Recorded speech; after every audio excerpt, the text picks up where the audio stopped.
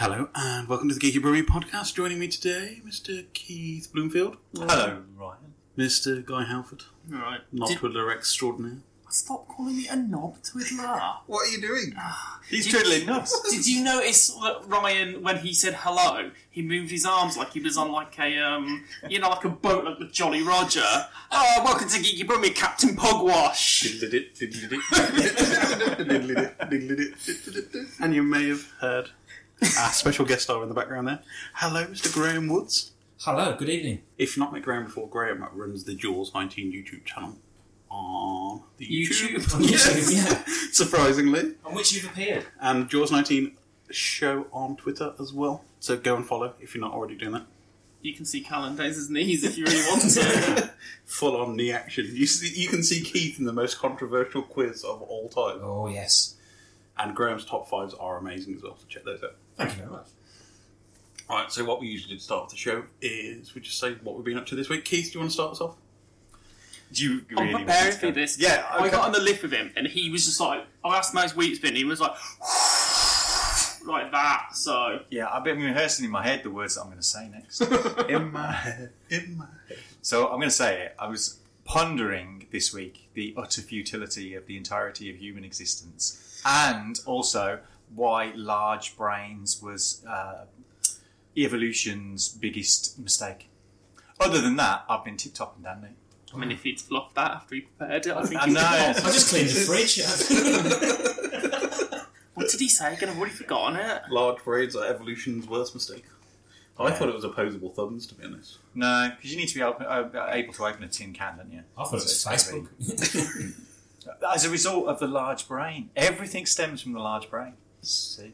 I shall write a thesis about it at some point. And then maybe a BBC4 documentary. But then you have to get Mark Commode to present it, and nobody wants that. No. And that's because I'm not doing a show called Mark Commode states the obvious about cinema. Oh, see, I've yet to see this programme, which everybody is raving about, and Well, we've sown seeds of doubt already. My No, it's wife and good. I watched It is. about 10 minutes of it when we got home from Mission Impossible Fallout last night. It was like, yeah, it's just Mark Commode without Simon Mayer. Yeah. So it is. It's kind of, if you've never seen a film, it's great. If you've ever seen a film, it's just Mark going, yeah. And you go, oh, right. film. It's like, Isn't have Mark... you ever noticed in heist films, there's like crime, and then there's a mastermind, and they assemble the team, and you go, oh my god, I've missed this completely. Every time I've watched these movies. Isn't Mark Commode just a poor man's Mark Lamar? You've never seen them in the same place. And they're both got Mark as a first name. Maybe it's a split identity we're working with here. I think Monty one's considerably older. They No, could I be don't think so. faster. No, I think they're pretty close in age. Well, yeah. I'm actually going to give this a Google. Let's Google this, Ryan. Okay, you Google Mark Lamar, and I'll Google Mark Commode. I'd like to see them forming like an Elvis tribute band.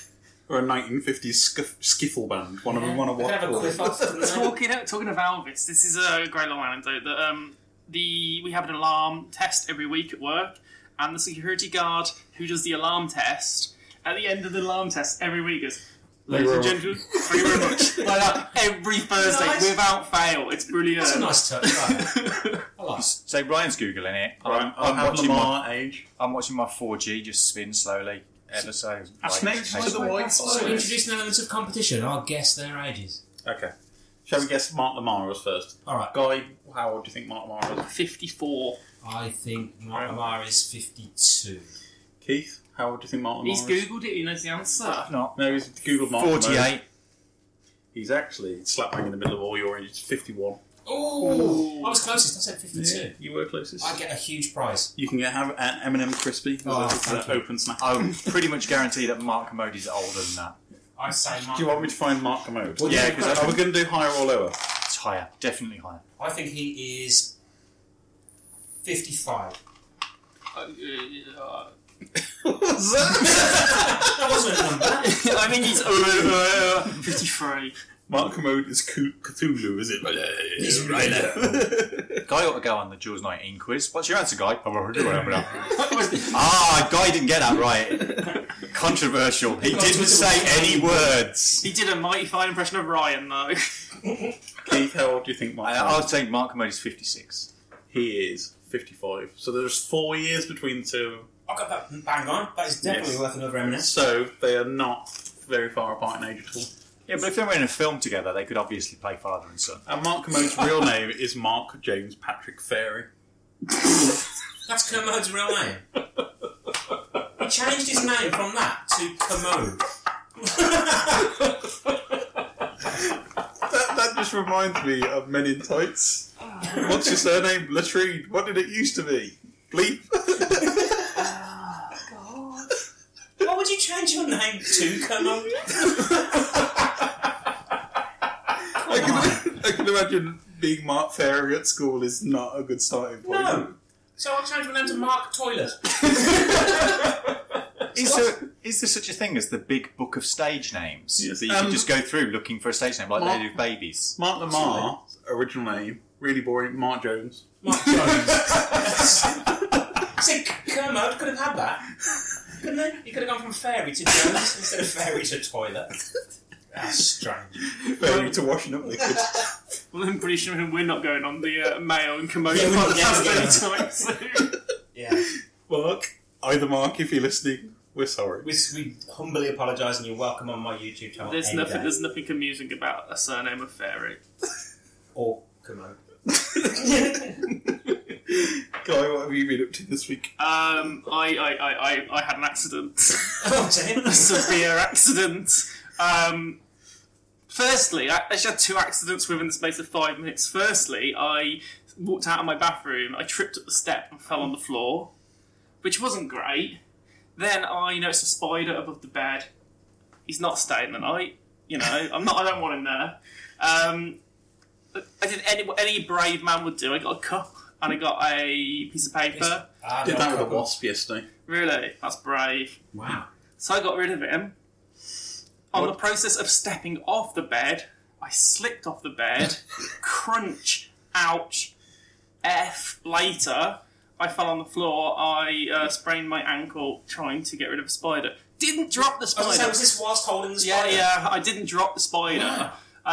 So I had to sort of crawl my way to the bathroom to get rid of the spider. And then it's Nicole, my girlfriend, was like, something's happened and I've done something wrong. She probably thought he's murdered somebody. Guy ever says that, that's murder straight away. So where did the spider end up? At the bathroom window? Out the bathroom window, Right. yeah. You didn't flush him then? No. That's good to hear. Have you not got a window in the bedroom? Keith, I was in emotional turmoil. I didn't know what I was I doing. ignore this window that's right here. I'm going to crawl like Action Man across To the bathroom that has already tried to kill me. I know what I'll do. I'll go on the roof and release him. Isn't there a step down to your bathroom as well? Yes, there is. Do you live in a Grecian spa? Sunken bath. So then I spent. It takes me 12 minutes to walk to the train station. I thought you were going to say it Morning. takes you 12 minutes to get from your bedroom to your It's bathroom. huge, It did. Spiders wrestling. It takes me 12 minutes to walk to the train station on Why Friday are you taking morning. the spider to the train station? Yeah, I was still This is a holding different it. story. They'll set you free in the city centre. We can roam! It took me 35 minutes to get to the train station. And I had to sit and work with my foot on a chair. Look, and people walk past must have just thought I was slacking all day. But it's like, no, I'm injured. Oh, it's just horrible. My foot's all black. It's horrid. It's like I've got a big That's your black sock. No, I'll show you. Are Ugh, you looking at the injury? Oh, right. It's a bit of a bruise. nasty. I wouldn't say your foot is all Have you black. actually been It's to the doctor? It's discoloured. Have you actually been to the doctor? No, Do you think you should go to the doctor? I'll be alright. I'll That could be live. shoe polish, to be fair. I'm a big boy. I'll live. Like, you know. Join us next week as Guy has his foot amputated live on Geeky Room. And you suffered so that spider may live. Yeah. God, it hurt. Like, I'm quite a heavy man as well, so, like, my foot took my full body weight. Did you do the full Family Guy bit? I thought I'd broken my foot. We all know as well that the moment that spider landed outside, the local blackbird swooped down and ate it. Yeah. No, he just, Maybe came, he sprained his ankle on the way out the window as well. he just came in for the kitchen. Just come back in. inside. Oh. Yeah, so painful. That's my week. I sprained my goddamn ankle, and I've been a brave boy ever since. Braver than Callan Danes, he'd be walking in, or he'd be in a wheelchair by now. In traction. Graham, what have you been up to this week? What have I been up? I've been preparing for this mentally, emotionally, physically. About the only one. I've gone through a very serious exercise regime to prepare for this. What have I been doing? I was down in London for a couple of days earlier in the week for work, so I took the opportunity to make an episode of Jaws 19 in my hotel room, which sounds a bit creepy when you say it out loud like that. Was that one featuring Keith? Just lounging on the bed. Yeah. No wonder it's so popular. You have to have a special password for that video. It's like, what's his face from, God, what's his name? Burt Reynolds when he's in Playgirl. Just Graham. Fairy rug. No. So yeah, I did a hotel room episode. Your MCU haikus. No, that one. The MCU haikus was filmed in my hotel because I had nothing else to do and I was stuck in London and it was boring. So for this one that I filmed on Monday night, it was my 5 worst movie hotels. Like the movie hotels I really wouldn't want to stay in. So, Shining? Might be on there, yeah. Might be. Of course, the Bates. That might also be on there. So go on then, let's see what might also be on there. You got 2 out of 5 that might be there. Hotel Rwanda, which is probably a bit of a dark place to take I it. didn't quite go that dark, no. It's quite a light-hearted show. No. There's that new film coming out, what is it, Bad Times at the There's loads of hotel movies at the moment. There's Hotel Artemis, which is your criminal. What's the name of the hotel in John Wick? No, that was not. That's the Continental. Yes. So that's a good hotel. Yeah, I'd that's go cool. there. That one is, isn't it? Yeah. What was the one with Jodie Foster where people get stabbed? That's Artemis. That's Artemis. Yeah. I don't think what other movie hotels we have. You're not going to think of them. There's the one in Skyscraper which is on fire. That's not a hotel. That's just a tall building. Yeah. It's a hotel at the top, isn't it? No. Well, why have they got bedrooms in it? It's an apartment complex. You got to watch the film first, right? If we start saying those facts. Does Ryan think he lives in a hotel? You got the Burj Khalifa in Mission Impossible. Again, that's a cool hotel. Yeah. I'd like to stay there. No, I'm done. No, we have to watch the video and then you'll find out all Yes. 5. Talking of controversial answers, this week we were doing a quiz at Cineworld, and one of the questions was what tagline is this movie from, and it was he's back in town, he's got time to kill. One of the suggestions put out on the table was Schindler's List. Oh! No. I guess We didn't know the answer, so we were very tempted. Predator 2. It was Predator 2. How did you know that? Nobody knew that in the quiz. Talking of more controversial answers, what did you two get up to at the Mockingbird Cinema? Graham and Keith? Me and Keith. This is why you go from dodgy things in hotels to dodgy things in cinemas. It's like, what? Well, the very lovely Mockingbird Hotel agreed to let me film an episode there. Mockingbird Cinema. Mockingbird Hotel. Hotels of the Brain, sorry. The very lovely Mockingbird Cinema let us film an episode there. So I did a quiz type episode, and it was Keith versus the very lovely Rob Shepherd, who writes for Flick Feast. And we went through a quiz where I named movies by only describing them in 5 words and had to guess which movie I Or was. 6 words. Or 7. It was not, it was 5. It was definitely 5. And I asked each one of them 10 questions, which were of equal difficulty, weren't they, Keith? I'm going to say yes. Yes, of equal difficulty. I'll just consult my lawyers. Yeah, I'm going to say the legal team's already involved in this. I mean, you have to see the video to find out who won, but there was a bit of controversy that's been coming around it now because some people claim that Keith had easier questions than Rob. On the day, in the theatre, everything was convivial and Oh, it was all very everybody was friendly, happy as wasn't it? Larry. Yeah, it was Then he went beautiful. on the internet. Oh my god. Oh, he's been insulting you, calling your family names, threatening to see you in the car park after work, all kinds of horrible. It's got very, very ugly. Very, very ugly. I've noticed a GIF war has started between the two of you. I only posted one. But to You be fair, started it off. the prize was very, very highly sought after, wasn't it? Tell them what the prize was, Keith. It was a laminated certificate Laminated. that Did you said hear? I was the first winner. The inaugural winner. Yeah. of It the- went on the fridge. I mean, if it's laminated... Did it's you like definitely move your gonna- kids' pictures into the bin to put this picture? I made space, and I made sure I used my Eric Cartman fridge magnet to hold it in place. Ooh. That's It's how like highly Zeke, priced it was.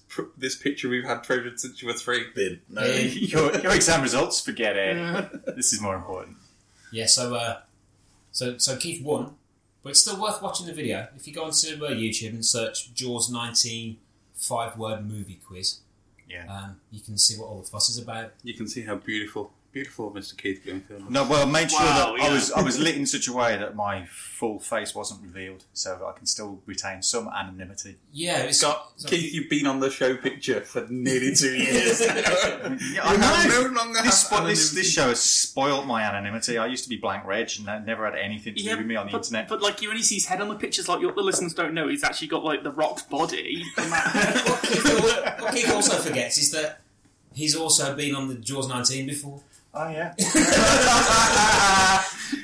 Yourself, but Ryan, that's fine. Well- There's knee distractions on that. yeah, Callan's knees Fine. took all the limelight on that episode. We did a Spider-Man special a few months ago. With Ryan, Keith, and Callan's knees. Just his knees, no Just other his knees. part. And he came out with some filthy opinions about the Amazing Spider-Man films with Andrew Garfield. We found out he actually likes He likes them. Oh, Ugh. Callan, if you're listening, pathetic. He's a deviant, clearly. And we know that for a fact. What tipped you off? He likes Amazing Spider-Man 2. Book him down out.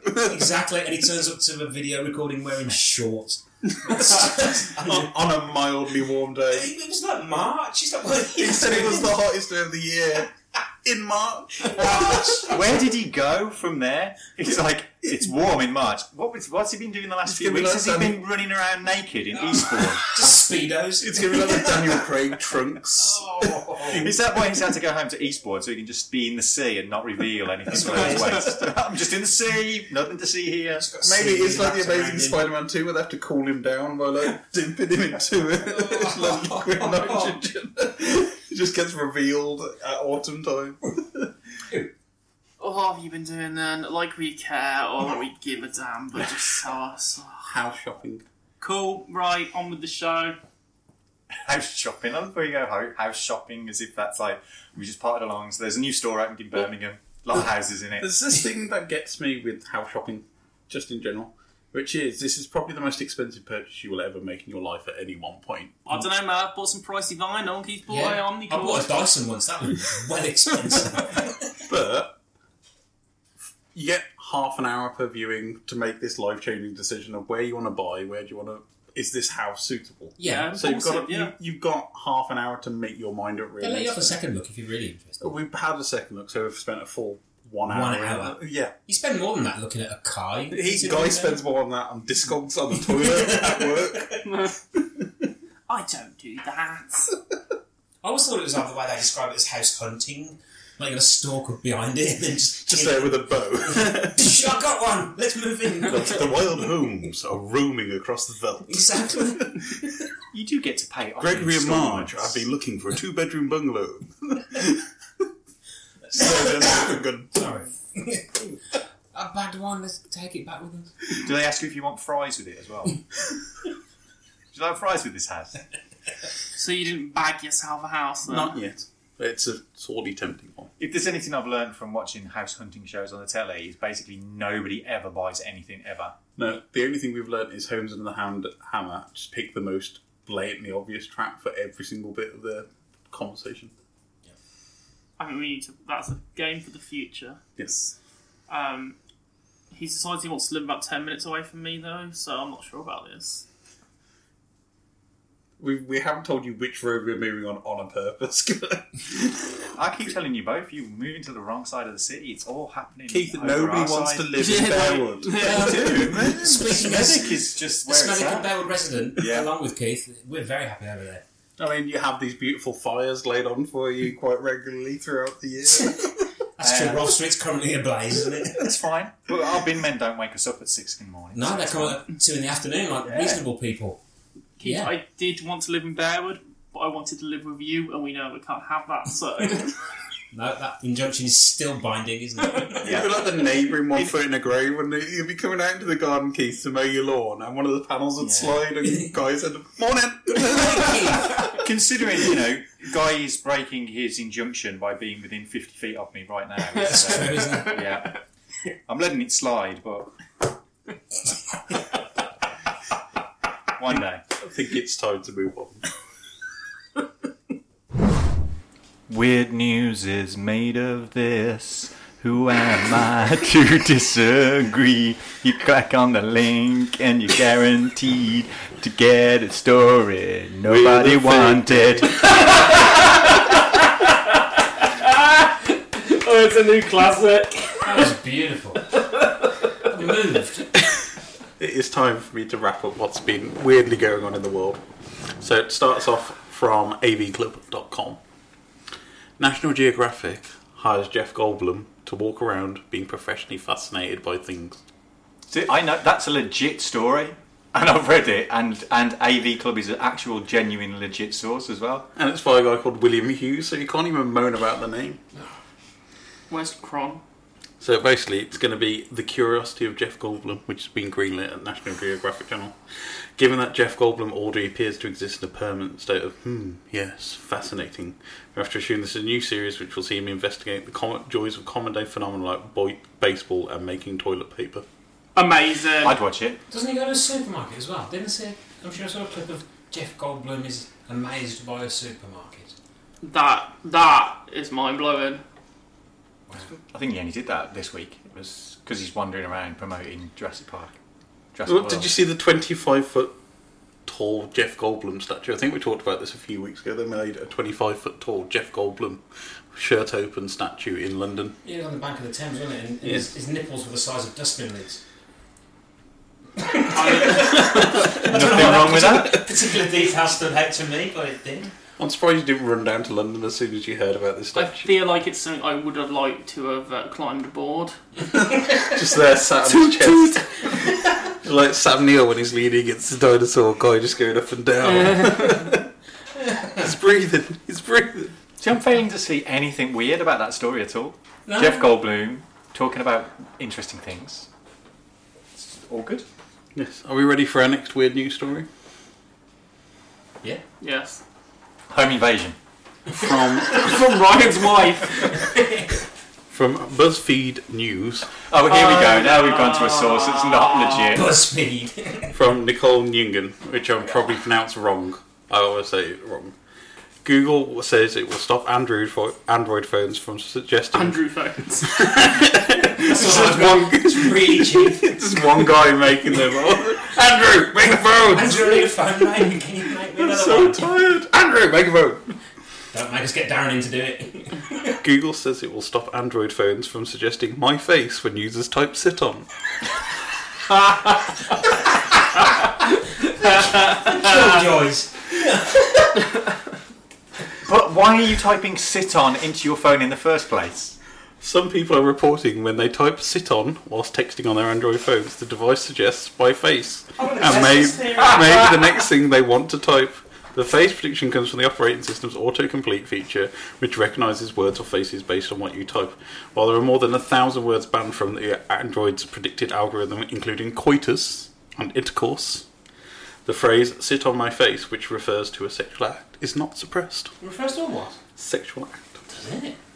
I don't know. I'm surprised. Can you I've recall never the last sat on time? anyone's face. Can you recall the last time you typed the word sit on into your phone gonna test the for thing. any reason? I Sit have- on my bus. I have an Andrew's phone. I'm going to check it. Hold on. Keith, can you Sit. make a song about sitting on a face? No. Don't do it The when you wanna. right. Mine predicted sit on the splendid man. Close enough. I'm actually going to try Oh, I have one. Android app. Sit on the splendid man. I'm just going to try one as well. I'm going to text Guy. What are you going to tell him to sit? Sit on What does it suggest? my My birthday. sit on my birthday. It obviously shows you what you guys are typing in, because for some reason I've got sit on top kayak. Sit on top kayak. Yeah. Mine doesn't do anything, it just got sit on. My fourth option is sit on the fence. See, that's quite tepid and straightforward, that is, isn't it? After reaching out to Google for comment, a spokesperson told BuzzFeed News that a fix to remove the phrase is coming. We've started rolling out a fix for this prediction behaviour on Gboard so that customers will no longer see this suggestion. Oh, I got sit on lawnmower. The spokesperson says Gboard is designed to such predictions but in generic models, but human language is complex, and therefore any sort of system that filters sensitive phrases sometimes will make inappropriate suggestions made through the machine learning models. Alright, well, what happens if... When we learn of an inappropriate suggestion, we work quickly to remove it. When you type in "on my face," it says "on my Facebook." So there's a It's tweet. on my Facebook. There's a tweet here from Corey Doctorow Oh, boing Okay. boing. of Boing Boing. I was SMSing our babysitter with a default Android SMS app. I typed, "Hey, are you free to sit?" and autocomplete came up with "on my face." Needless to say, I've never that string into an Android device before. I don't believe you, Corey, at all. There's holes in that story. So, like, this works for quite a lot of things. So I tried touching my, and I got touching my skin hurts, touching my father's soul, and touching my spaghetti. If I Is that one strand of spaghetti? It's from a meme called "Stop Touching My Spaghetti." if I just type the word sit, my first three suggestions are city badira. Yeah. The second one is situation, and the third one Like the is situation. sits bath. In a BuzzFeed news test, after typing "Hey, are you free to sit on?" to 2 Google Pixel devices, one suggested "My face and," when a Samsung Galaxy S9 did not. However, if sit is typed rather than sit on, autocomplete does not suggest "My face and." Are you free to sit on? If you type in "Hey, are you free to sit?" and it says "out the national anthem," What said, are you free to sit on Europe? After "My face and," Google autocomplete suggests the following words: "Then we can talk about it later." Meanwhile, iOS devices do not suggest "My face" after typing "sit on." if you type in "talk about," you can get "talk about football coming home" and then "talk about pop music." Shibby-dooby-doo-bop. Android users can remove specific phrases or words by tapping on the word and dragging it to the trash icon. In the is keyboard great. settings, at the top of the keyboard, tap arrow, then more, then the settings gear icon, text correction. Users can also turn off the suggestion strip, block offensive words, and opt out of personalised suggestions. That seems like a lot of effort. Yes. It does, doesn't it? If I type in "I want to touch you," it comes up with "I want to touch you when I'm." I can't see the rest of the word begins with I want to touch you when I'm not supposed to.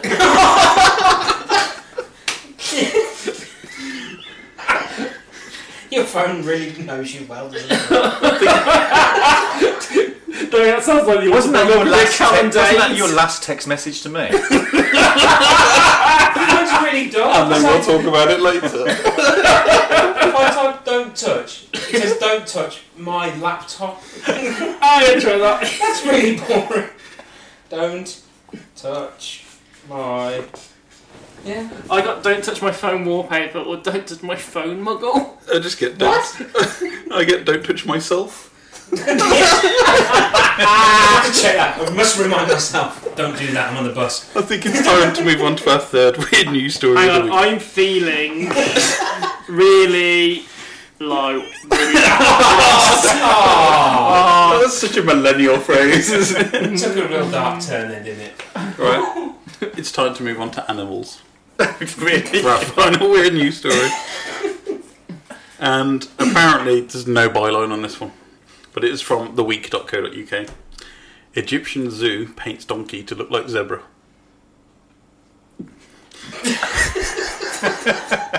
Zookeeper in Cairo allegedly gave the animal stripes in a bid to fool visitors. Do we want to see a picture? Yes, please. I'll show Graham first. That's not even a good paint job. I'm going to paint straight lines on it. It looks like a paint job that you get on Mum Pimp My Ride UK. With Tim Westwood going, yeah, it's a horse now, it's a zebra. Pimp my donkey. I once gave Tim Westwood a dirty look. I saw him walking through Lincoln Town Centre with Lethal Bizzle, so I gave him both a dirty look. In Lincoln? They were probably going to meet his dad, the bishop.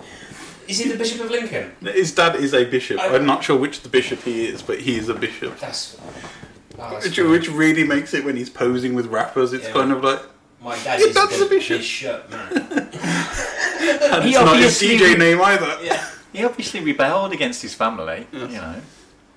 That's not very convincing. At least it's not in China. To return to our news story, an Egyptian zoo has been torn off a strip. Who uses that phrase nowadays? And where does the zoo keep its strips? And how do you tear one off it? For allegedly attempting to fool visitors by painting a black and white stripes on a donkey to make it look like a zebra. The row began when a student visiting the recently opened animal sanctuary in Cairo International Gardens Park spotted the unusual looking animal and shared a photo of it on Facebook. What were they going to do when it rained? Mahmoud Sahani said, when we went to the zebra side, there was only one zebra. It came to us and the other one didn't move. But when he came nearly, I realised the first look of it was a painted donkey, not a zebra. The animal in the photo lacks the larger, shaggier mane that a zebra usually has at the nape of its neck, says the newspaper, and the black paint appears to have smudged in the heat. Also, it has long, floppy ears rather than the more rounded ears of the more exotic species. Zookeeper Mohammed Sultan denies allegations despite experts claiming otherwise. It's like they didn't even look at a picture of a zebra before they did that. Just went, stripes, that'll do. Metro reports this is not the first incident of this type. In 2009, a zoo in Gaza reportedly painted 2 donkeys black and white to replace zebras that had died previously. And in 2013, a zoo in China tried to pass off a dog as a lion.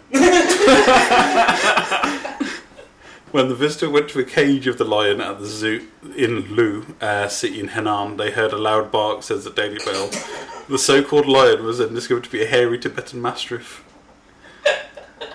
Right. If you've learnt anything listening to this show, you know you can only pass a dog off as a bear. Right. That's true, yeah. The weird news, the promoted article below the weird news story tops this by a million miles. Wow. Do you want to read the article title, Graham? Do I have to?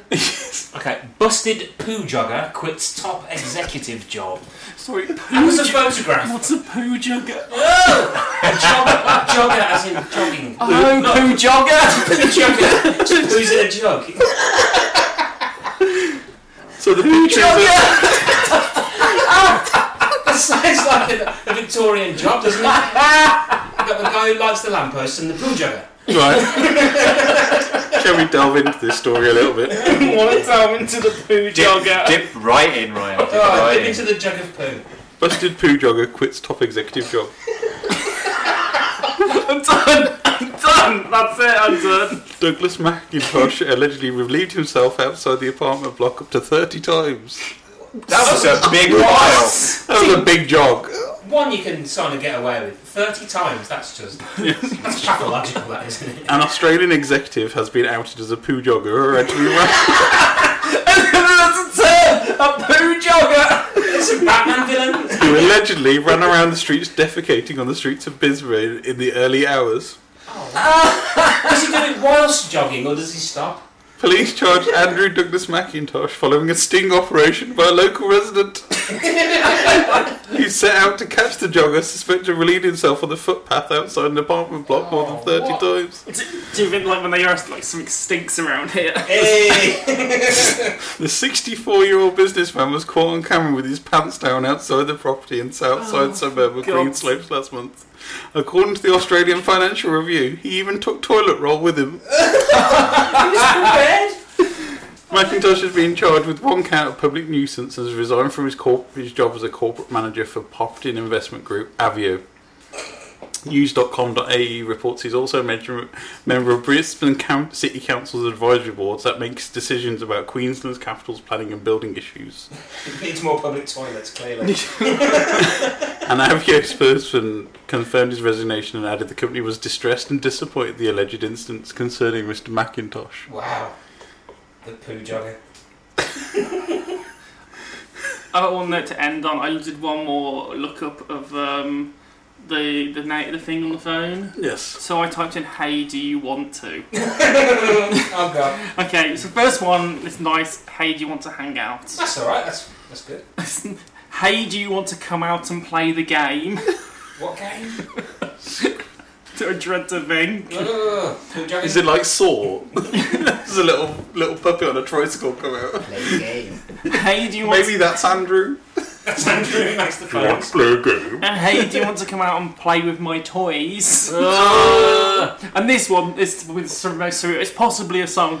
"Hey, do you want to go on down to Ghana?" Okay. I might. I haven't thought about it too fast. think it's time to move on from weird news. Yes, let's. Poo Yes. jogger. Poo jogger. We'll end on that, I'm though. going to call my next band Poo Jogger. We're talking all about the Mission Impossible franchise. 2 TV series, 6 films, been running since 1966. Quick check of the iPad. So, one of the most longest running franchises from American TV. And weirdly, I found out when I was doing a bit of research, the original TV series, the first 2 seasons were produced by Desilu Productions. So this was Desi Arnaz and Lucille Ball's TV Productions, who also produced Star Trek. Yeah. Star Trek, that's fine, yeah. So they must have been on set at the same time because it was filmed in 66, 67. And then it was moved over to Paramount from season 3 onwards. A lot of people don't realise, we all associate Peter Graves being the main person from Mission Impossible. He wasn't actually in the first season at all. Was he, Keith? No. It was another guy, Briggs, I think. Dan Briggs, played Yeah. by Stephen Hill. And basically, the reason he got cast off set was he was Orthodox Jewish. So he observed the Shabbat. So he was basically, they would cut filming for him to go home for sundown. Right. And it was such an issue with that, they recast Nasty. Peter Graves as Jim discrimination, Phillips. isn't it? I mean, you can get away with that nowadays, but No, definitely not.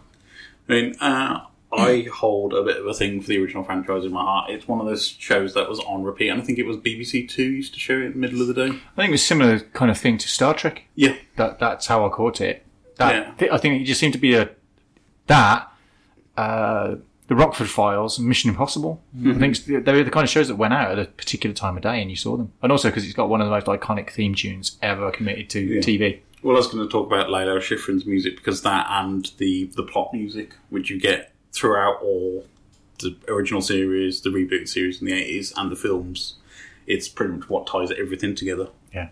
But Lalo Schifrin's score is one of those that I think it's become so distinct, and it's kind of the first bar sets you off. Da, da, da, da, da, da. Like that. Yeah. Were you doing the Limp Bizkit version? We don't even get to that before you know whether it's that theme tune. It's that trill. it's that little ding, and the matchstick. That little jingle. That matchstick light in the Bomb the fuse as well. It's so like iconic. It's amazing. I mean, as a kid, it was just a great show. And it was one of those shows that relied more on exposition. It was very much a show, don't tell. So you had the introduction, which would explain what's going on. You'd have the titles, which are being copied by so many other shows now, which pretty much gave you the plot of the episode in the show intro with the fuse going along at the bottom. But it was not a lot of talking in it. It was mainly just relied on Lalo Schifrin scores to pace the action and concentrate on what's on screen. I mean, but some of the cast, you got Martin Landau, Rolling Hand, he was there from the first season onwards. Leonard Nimoy pops up quite a lot in the later series. Yeah. If I remember rightly, he wears a beanie hat quite often. Yes. You got Barbara Bain. Yeah. And you got good old Sam Elliott turned up for one season as well. Sam Elliott. Yes, him of the moustache. Did he have a moustache at the time? No, I think it was very early days, Sam Elliott. was quite But young. he was having issues with one of his colleagues, I think, on the show. That's why he only lasted for the one season. Right. But, yeah, quite surprising how long it ran. I mean, 7 series it ran for, and it was actually the longest running spy show up until 24 took it over with its 8th season in 2010. So it had quite a long run as being the longest running spy show on TV. And it's still the superior show Yes. as well. Is it? Strong words there, Mr. Bloomfield. 24 was a one-off gimmick that got stretched beyond what it needed to be. Whereas Mission Impossible at least had got a format that could keep delivering. You could change the team. Every week there's an impossible mission There's an that impossible somehow mission, they managed yeah. to solve. They're spies. It's a proper spry. Crisp and dry. Spy drama. I thought it was great because every week you were getting something different and you were going to try and figure out how they were going to do it. And that was the joy of that show, was the ingenuity of how they approached each mission. Each impossible mission. Each impossible Well, I mission. didn't realise actually there was a TV revival in the late 80s which was played by the writer's strike at the time. Yeah, but it still featured Peter Graves as Yeah, he was the only lead. one brought back. I think Yeah. it was supposed to be the original cast was supposed to be brought back and killed off one by one throughout the series. Whoa, there was another writer's strike. Yeah. Wow. There's been quite a few in American history. Yeah, I think it got revived at a similar time to things like Outer Limits and Twilight Zone and stuff were being revived. There was a big revival of all of those kind of classic 60s shows. Mm-hmm. And I think the 80s one was pretty decent, actually. Yeah. It wasn't terrible. Schifrin come back for the score, and it was pretty much that kind of late 80s, bit of a beat to it. Bit of vibe. It felt very Miami Vice when I listened back to the soundtrack recently. Yeah. But quite surprisingly as well, I found out the first Mission Impossible film was not actually the first theatrical release for the UK. Of Mission Impossible. There was a film in the early 1970s distributed only in Europe, which was 2 episodes of the original TV series stuck together, which was called Mission Impossible versus the Mob. No, that's not a thing. Stitched together 2 TV episodes. I think that's a bit of a thing for American TV shows in this country, because stuff like Battlestar Galactica and Buck Rogers did that. Yeah, that's quite what they did, in the 70s, just stitched together 2 episodes and released them theatrically. I mean, you could get away with it then, but you couldn't really with nowadays with how fast and paced that TV appears in the UK the next day. I'll tell you the other show that I watched a lot at the same time as I was watching something like Mission Impossible was Men from U.N.C.L.E. Yes. Mm-hmm. Again, very they similar were kind of vibe. Yeah, two shows that I absolutely adored as a kid. I think the only thing that came anywhere near in the UK was The Professionals, in terms of that kind of go-getting crime stopping stuff. Good old Arthur Daly. Could you imagine that Mission Impossible with Arthur Daly? Could be so good. Yeah. Maybe singing in mind. It's not Minder. We are. I thought Arthur Daly was in Minder. He was in Minder, but not The Professionals. Not in The Professionals. Right. Can we play? Can we? If you're listening to this on the radio, we're going to be playing the song from Minder next. No, we're not. Write the theme tune, sing the theme tune.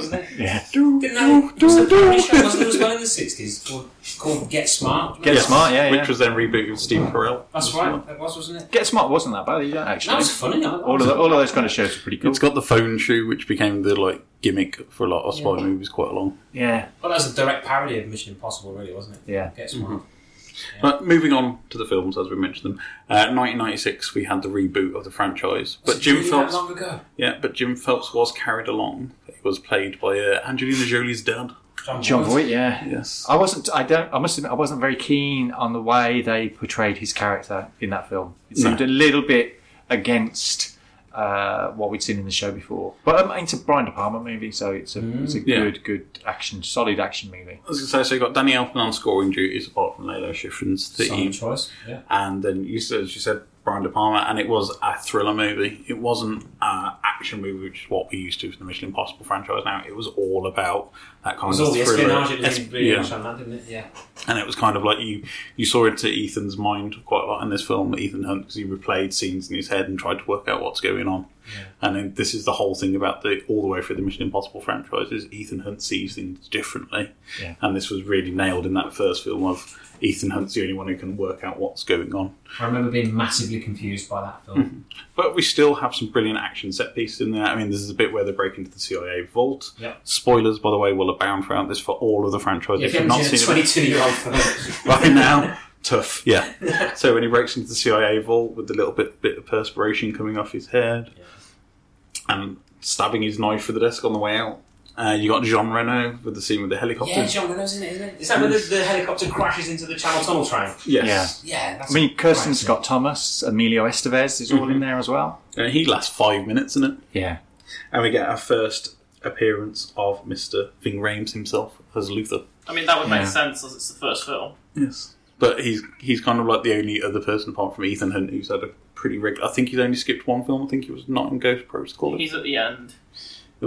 He's not a main supporting character. Yeah, he has appeared in all of them. Also, as well, it was Bono and the Edge redoing the score. No, it was those two other guys in the band that no one knows their names. Larry Mullins. Yeah, Larry Mullins Jr. and Spike. Yeah. Mm-hmm. Oh my gosh, yeah. Those dudes. Yeah, but then we had a little bit of a gap, and then we move on to Mission Impossible 2, directed by Mr. John Woo. John Woo, yeah. It was pretty much.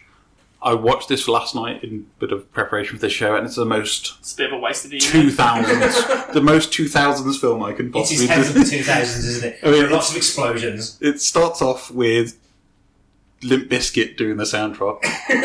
Ethan Hunt climbing up a rock face.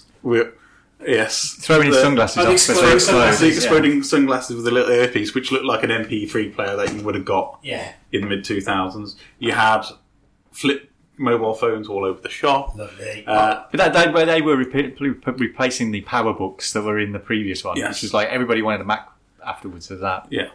But it felt so dated to the rest of the franchise. I mean, the female characters are completely Yeah. just used Thandie as Newton. pawns. And this is the thing, Thandie Newton's a great actress and she just gets used as Basically, base. Bond girls, aren't Yeah, they? she's basically a Bond girl. And it is like they're most trying to replicate that kind of Pierce Brosnan era of Bond. It's very golden, I feel. To me. Yeah. I didn't realise how much slow motion was in that film. I think the film is actually only 30 minutes long if you took all the slow motion Keep out. it all proper pace. But then, I do remember sitting in the cinema waiting for the slow motion and doves sequence. Yes. And I am rewarded handsomely in the slow motion and doves department. Well, I was get quite those in. surprised that Ronald D. Moore and Brandon Braga wrote the script for this one. Are you surprised Brandon Braga had anything to do with this one? Well, Brandon Braga, fair enough. Ronald D. Moore, I expect slightly better from him as he made the reboot of Battlestar Galactica. So I think he did the espionage bits of Brandon Braga. Yeah, he did the pretty bits. And I imagine everybody already knows this, but the fact that this film ran over in its shooting schedule meant that Dougray Scott had to give up the role of Wolverine to Hugh Jackman. Yes, a missed opportunity there. I don't think it was. I feel that like Tom Cruise has grown his hair for Magnolia while filming this. He's got that slightly That shaggy look to him, hasn't he? He's got the London look. Like he's rocking it in Magnolia, but like he's not rocking it in this. Not quite there yet. Yeah. Yeah. It has got some tremendously outrageous motorcycle stunts, though. Oh, is that where they've got the guns and they're cycling towards each Yeah. other and Yes. They flip it off. It's Yeah. so John Woo, that scene It's when you have the bonkers. bike chase. Yeah. But you had Hans Zimmer on music duties, and I don't really even feel there was any Hans Zimmer in it. It was more just thumping rock music. You had like Rob Zombie on the soundtrack, Yeah. and as we mentioned, Limp Bizkit. It was kind of like this heavy kind of new metal Yeah. to go with the film, and there wasn't really much score in there. And I think Dougray Scott's probably the worst villain out of the franchise. Completely forgettable. I think Yeah. it's the most of its time of all of the 6 that we've had so Yeah. far. The one that you could watch and just go, I know exactly when that came out. It was Pinpoint that to the even the date. poster is just him riding through flames on a motorcycle. It's like this extreme thing that millennials tried to do to like cast away the 90s. I think Yeah. it does feel like it's not really sitting with the rest of the You franchise. do get Anthony Hopkins, though. What was the threat? with his American accent. Hey man, am I Odin or am I your It's Anthony mission Hopkins. handler? It's like, I am the secretary, and I will do a slight American accent, but still be slightly Welsh. But then give it up halfway through completely. What was the threat in It the was second one? Chimera, which was a... Bellerophon. Chimera. So Chimera was this virus. We Chimera... get this every episode, don't worry. We'll give him his meds after the show. To answer your question, Guy, Chimera is this like mutated version of the influenza virus, which is designed to kill the Oh, it's a population. big super bug. And rubbish. Bellerophon is the antidote, which basically he has It's all got, there's Greek friezes and everything. It's all tied back to Greek myths and everything. And we have 5 face reveals in this film, because I counted 5. 5 in this film, which is Okay. the most in any part of the franchise, which is where they fall off the rubber mask with little thingy stuck to their neck. The voice changes, I yeah. completely forgot Brendan Gleeson was in it until 3/4 of the way through the film. It's like, oh yeah, you're one of the bad guys as well. Yeah, that's fine. Hey, Mad Moody. I don't even remember that film. I think I seem to have struck on that one from my memory. All you got to do is wait for the bit where Tom Cruise walks through a doorway and all the doves just fly and it goes into slow motion and there's smoke and flames. It's And great. then the guns come out and they do kung fu with the guns. I remember the hanging on the cliff bit, and that's about it. It seemed like it was Yeah. like an advert for sports watches that you'd see like during the MTV Music Awards. Well, you or get something. Ving Rhames, who spends his entire time behind a keyboard, and some random Aussie bloke who is never spoken of in any of Who's the that other actor? Let's have a look at who that actor is who plays the random Aussie bloke, as you called him. Random Aussie bloke. Yeah, random Aussie bloke. What does Google tell you when you put random Aussie bloke into your search? He sounded like it was like if Crocodile Dundee had joined Mission Impossible 2. This guy was. G'day, mate. I'm your contact here. You want anything? Give us a call, will you? You called out a MacBook. This is a MacBook. Is it John Paulson? I think. John Paulson. Yes. What else is John Paulson? John Paulson, and then He is best known for a role starring opposite Russell Crowe and Jack Thompson in The Sum of Us. But some of us. Oh, I recognise his face. Yes. But what else has he been a con? Let's give here the guy's filmography. He's been more of a director, actually. So he's interesting. directed Hide and Seek in 2005, Tenderness in 2009, All in the Family, episode of Body of Truth in 2011, and Fear the Walking Dead in 2018. Let's get to the films. Come on, let's go. Considering this is possibly the worst entry in the franchise, we've spent a long time on it. I want to know what he's been in. Just because it's so bad, isn't it? Actor, 33 credits. Okay. Mission Impossible 2, Billy Baird, was his last proper credit, and then it was Mission Impossible the game, and Mission Impossible Operation Surma the game, and that's when he stopped acting. Oh, really? I think he knows Mission Wow. Impossible 2 was, this is when I need to move into the That was director's his shit. high point, clearly. Kiki brought me with Ryan Parrish. Kiki brought me with Ryan Parrish. Doodaloo, doodaloo, doodaloo. Kiki brought me. He's lost his mind. He's lost his mind. Right, so we covered off the original TV series and films 1 and 2. So it was a soft reboot with Mission Impossible 3. So J.J. Abrams gets involved at this point. He does. It's written by Alex Kurtzman and Roberto Orci, who have also done all the rebooted Star Trek films. Lads. So, and J.J. Abrams himself wrote one, and this is where we get action with espionage taking a backseat, whereas John Woo went all action with no espionage, really. Yeah. This one does feel very, very different from the two previous films. Like I say, a soft reboot, wasn't it? Yeah, I mean, this was 2006, so there was a 6-year gap, so it was quite a long wait for the third film along the franchise, and it's regarded as one of the better ones. Yeah, this is the one. See, the baddies all kind of blend into one for me. This is the Philip Seymour Hoffman one. Philip Seymour Hoffman, which is one of the strongest bad guys. He's awesome throughout the entire You got that series. fantastic scene on the plane, haven't you? Yeah. Yeah, it's one of my favourite scenes in the whole franchise. I must admit, I didn't go to see this at the cinema. I didn't see it until it came out on home video. On Laserdisc. Yeah, I didn't see it till then. And when I did see it, I wished I had VHS. gone to see it at the cinema because it was great. I mean, the whole sequence is on the bridge and stuff. There's some great action set pieces in there. I mean, I think this is where we start getting used to those big set pieces as well. I mean, what was the main set piece in this one? It's one where he gets attacked on the bridge and he Yes. gets blown into a car. Yeah, the missile attack. Yeah, one. missile Oh, attack. yes. Where there's a big hole in the bridge, yeah. Yeah, great bit of performance. And it's the first appearance of Benji Dunn, good old Mr. Simon Pegg. He's in the operations office at this point. It's basically the guy on the mic in the background. Yeah, it's the one that gives him. It's basically Ethan's Google Earth, isn't it? Gives him directions over the phone. Turn left, run down there. I mean, it is a really strong cast. So we've got Philip Seymour Hoffman mentioned. Ving Rhames, of course, appears at some point. We get Billy Crudup, Michelle Monaghan. So it's the first time that we get a relationship with Ethan for a proper... Billy Crudup. That's amazing. He's the director, isn't he? Yeah. God, you don't get to see him in films much, do you? Jonathan Rhys-Meyers, who doesn't really actually get that much on-screen time, is the helicopter pilot. He replaces our Aussie guy, Yes. Mr. Gorman-Gast. Kerry Russell, That's a tool reference right there, Ryan Gorman cast. Maggie Hugh, Okay. and our secretary is Lawrence Fishburne in this one. Ah, yes. So it is pretty It's a heck of a cast, isn't it? pretty strong cast, and Michael Giacchino is on scoring duties for this one. Yeah. He's one of Keith's most Well, favourite. yeah, he's one of these guys that knows how to score a movie. Especially a spy movie or a hero movie. His incredible score is one of my favourites. And the whole bad guy bit in this is the rabbit's foot, which we don't actually learn out what it is, I think, for the entire film. Yes. It's just referred to as the rabbit's foot. It's just the MacGuffin, isn't it?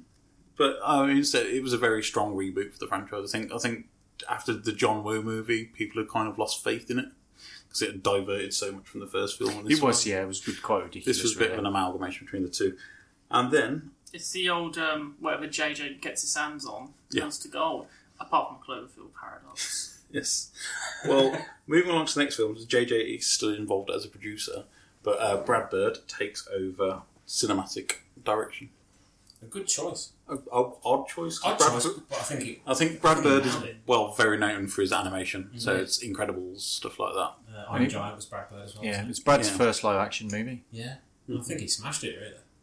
Again, it's probably my favourite of the run at this point. I think it's just a well constructed movie. Again, builds on that whole kind of spy thing, keeps the action from the Abrams version. Yeah. Just ups the ante. I think it's a real driving force of a movie. Is this the Dubai one? Yes, it's the Yes. Burj Khalifa. See, I have problems with height. So this film, I remember watching this Yeah. with my wife and children, and I let out an audible squeal during that scene where he made the leap between floors. I squealed. It was awful. This is where we get Jeremy Renner's introduction into the film franchise as well. Yes. Renner's in it as well. I mean, as I said, this is it's probably the closest one to the original series. It's very heavily reliant on exposition and showing through seeing on this film. Yeah. Dialogue is kept pretty much to a minimum, and they have this new way of technique here where all the exposition happens on journeys to stuff. So it's either in a car, or it's in a boat, or in a plane. I'll explain on the way, kind of thing. Yeah. And then it keeps the action flowing for when you have these massive set pieces. Yeah. So as you said, when you've got the Burj Khalifa bit, which is one of the strongest set pieces in any kind of modern cinema. It's absolutely amazing. And I think when it was filming at the time, it was such a big thing. It was like worldwide news that Tom Cruise was climbing the side of this building. Yeah, there's that famous photograph of him sitting on top of it. Yeah. Which makes me ill just to look at that. It was the world's tallest building at the time. time, I think with the world's smallest man. But this is the kind of thing, as said with the exhibition, it's kind of like, so we get the gadgets in this one, we get more of a Bond kind of feel, so you have the sticky gloves walking up, you still have the traditional face ripping off mask things, and it's the third time that Ethan's been betrayed by the IMF at this point. It is, yeah, he should have learned by now, shouldn't he? Yeah. This is the one where they do the strange thing where they convince someone's on a different floor of the hotel, don't they? It's on the same floor, I think it's just a oh no, it's the next floor up, isn't it? Yeah, they mess around with the floors. Do you know what I struggle with this film is the fact that Paula Patton's in it. Because like now whenever I watch it, I just think of Robin Thicke's pathetic song that he made to try and win her back. Gotta go, get it back. I just can't not look at her with thinking of that tragic, like, I lost my wife and now I'll make music to make it better. Thanks, Robin, you ruined the film for me. I mean, we get Ving Rhames as an uncredited cameo just to keep up the consistency of him being in a film. We get Michelle Monaghan having a quick cameo as Ethan Hunt's wife. Does she have a name? Because you refer to her as Ethan Hunt's wife twice. It's Julia Mead Hunt. Right, okay.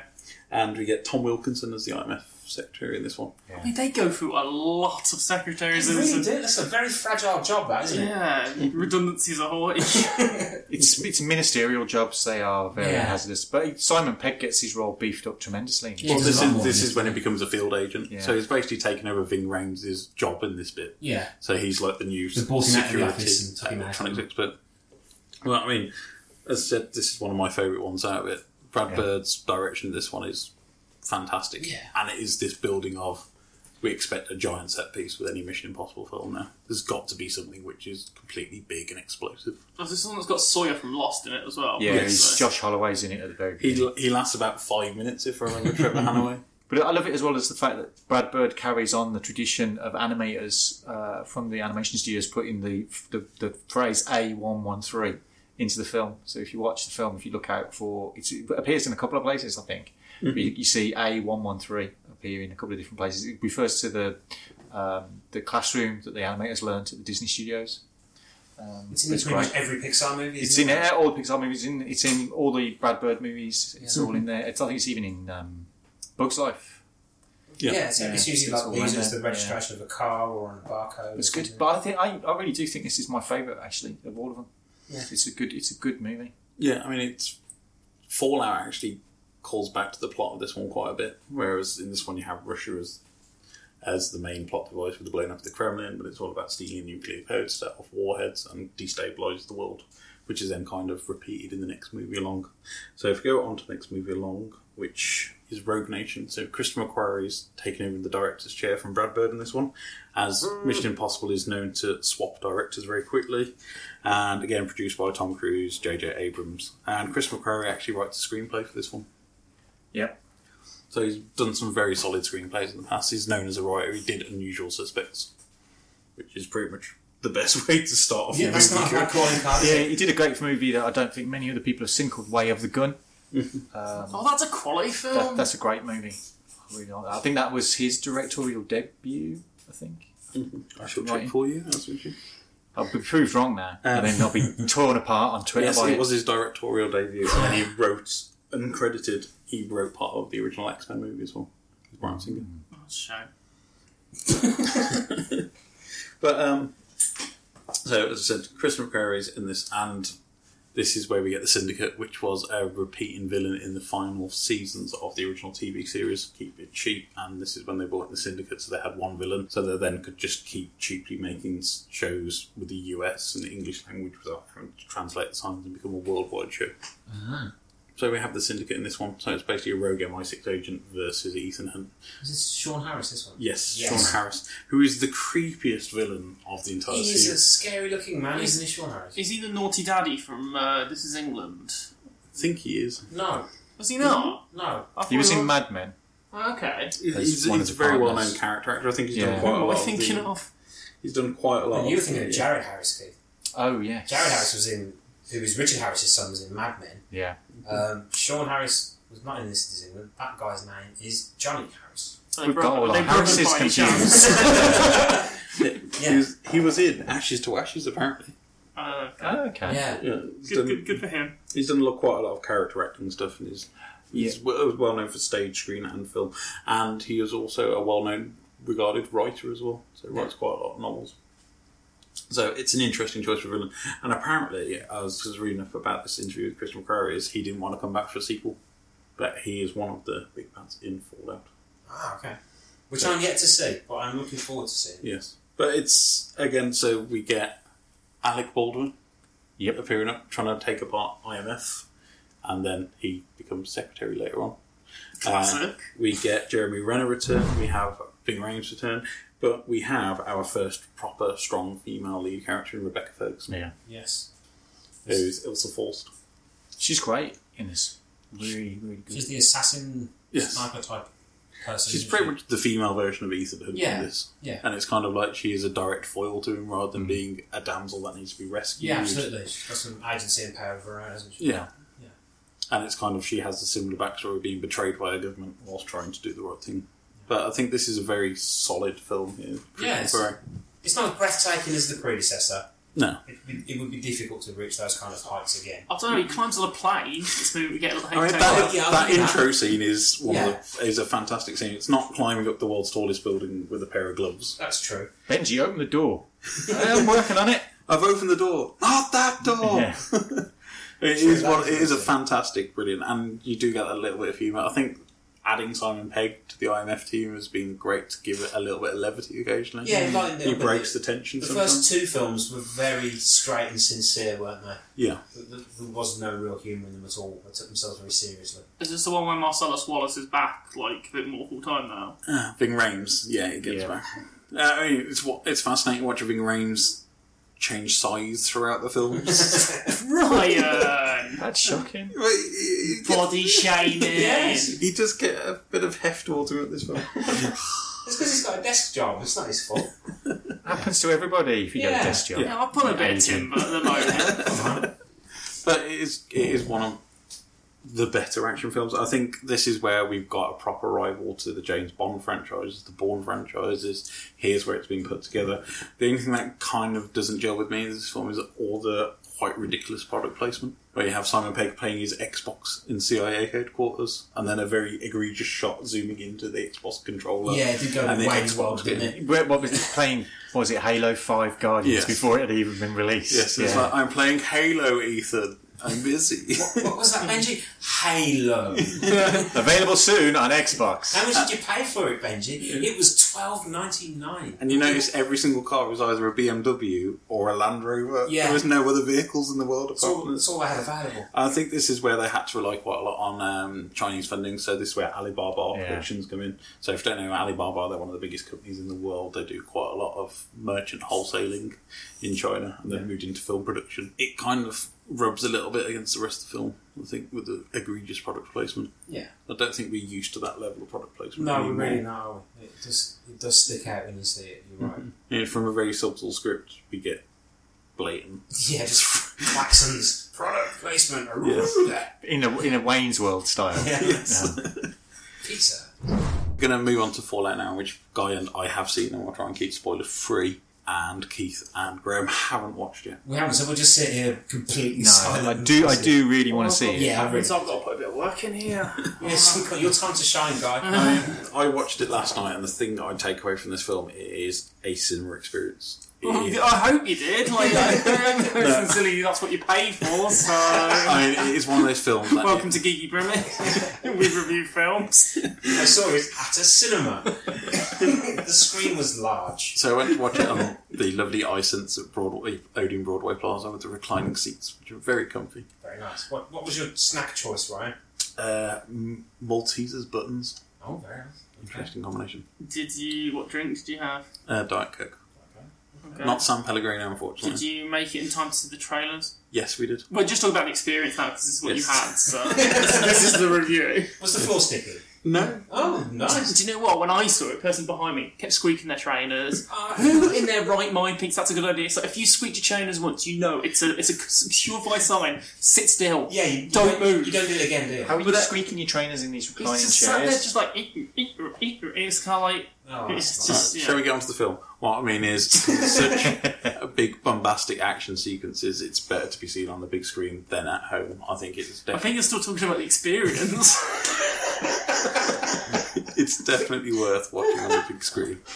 I mean, the set pieces are back here. So we have the Halo jump, which has been talked a lot about in the press, where Tom Cruise nearly does it 100 times to get 5 minutes worth of footage out of it. high altitude, Oh, is it like low a- open, isn't it? I mean, like that injury kind of looks like not as bad as a sprained ankle, if you ask me. What, where he breaks his ankle jumping off a building?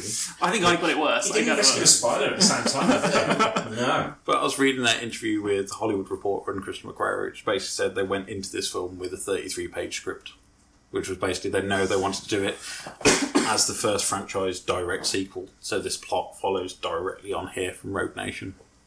And it's kind of, they winged it a little bit. Just made it up. Just went, oh, Cruise, jump off that. I'll film it. Well, in front of that. the synopsis is Tom Cruise gets betrayed again, Oh, no. this time by the CIA rather than the IMF. Poor old Tom. He's always getting betrayed, isn't he? But it's kind of, there's quite a lot of beats referring back to the original film.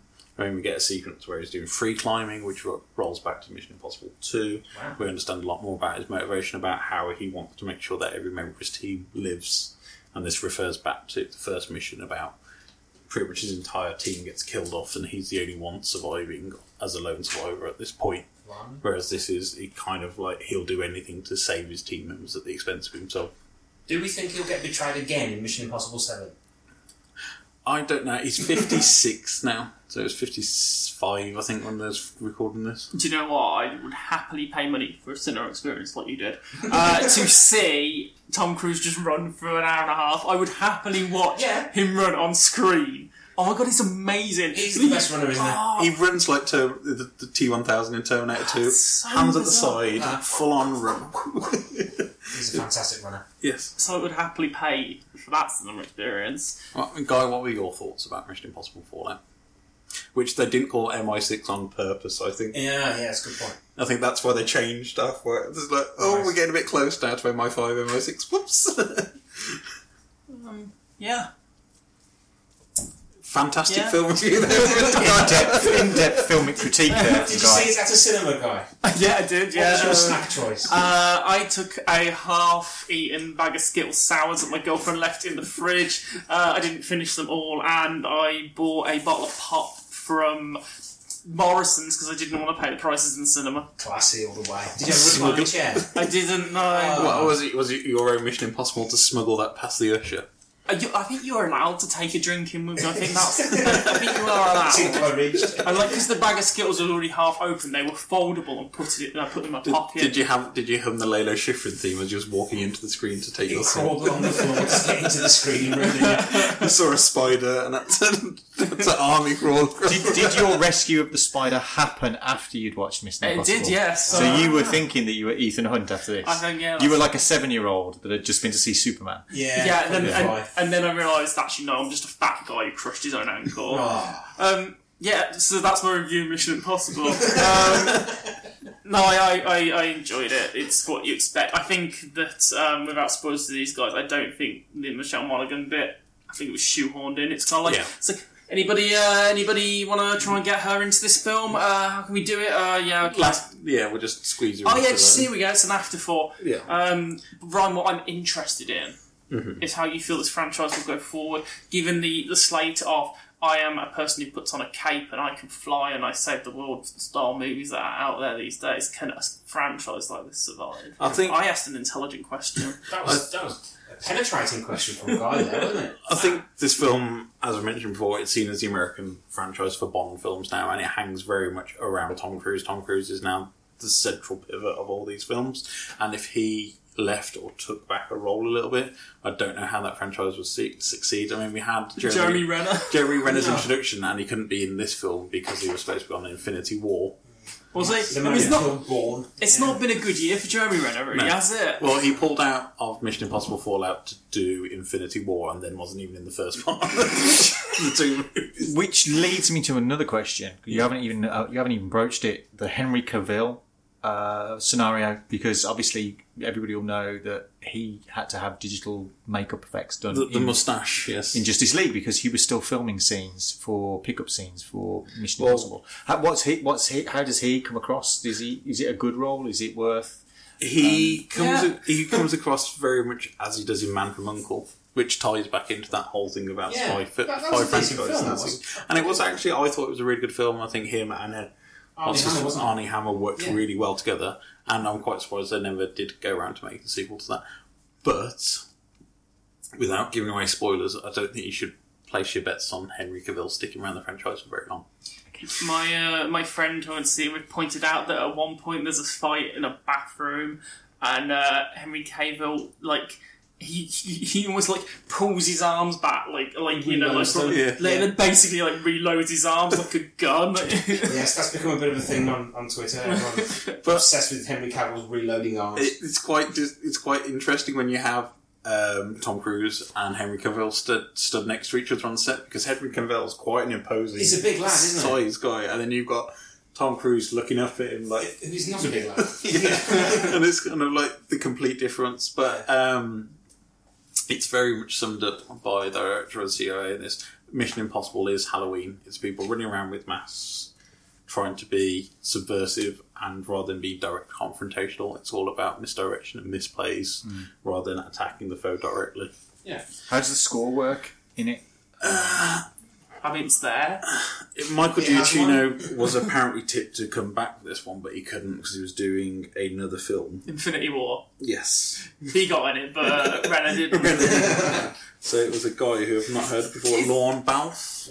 Yeah, okay. Which I've not really heard of before, but it is a solid... For our listeners there, Brian just dropped a tablet on the screen. Just slung my tablet. He wouldn't make a very good Mission Impossible. All the alarms have just gone off. The laser alarms, isn't it? We're disavowing him. Don't talk to him. So you got Lorne Balfe doing the score, who I've not really heard of before any of his previous work, but it's a competent score, and again it's just riffing on that original Lalo Schifrin theme and the plot music, which is used repeatedly throughout here. Is there any kind of celebrity version of the theme in this one? No, I don't think so. Okay. I mean, you got Angela Bassett is the CIA director, couldn't get her right, but she's brilliant in this. And you get Vanessa Kirby, which again is a callback to the original film. She is the daughter of the weapons dealer in the first Mission Impossible movie. Okay. So it's a nice way to tie Just the tie it all back in, isn't it? Just wrapping up this whole section, I guess. How was your cinema experience? Thoroughly enjoyable.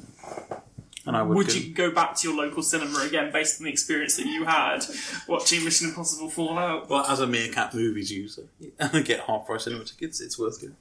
Has Ryan's experience at the cinema encouraged you both to go for an experience at the cinema? I think I do now want a similar cinema-based experience. Yes, definitely. In a reclining chair, just put a world. A non-sticky floor.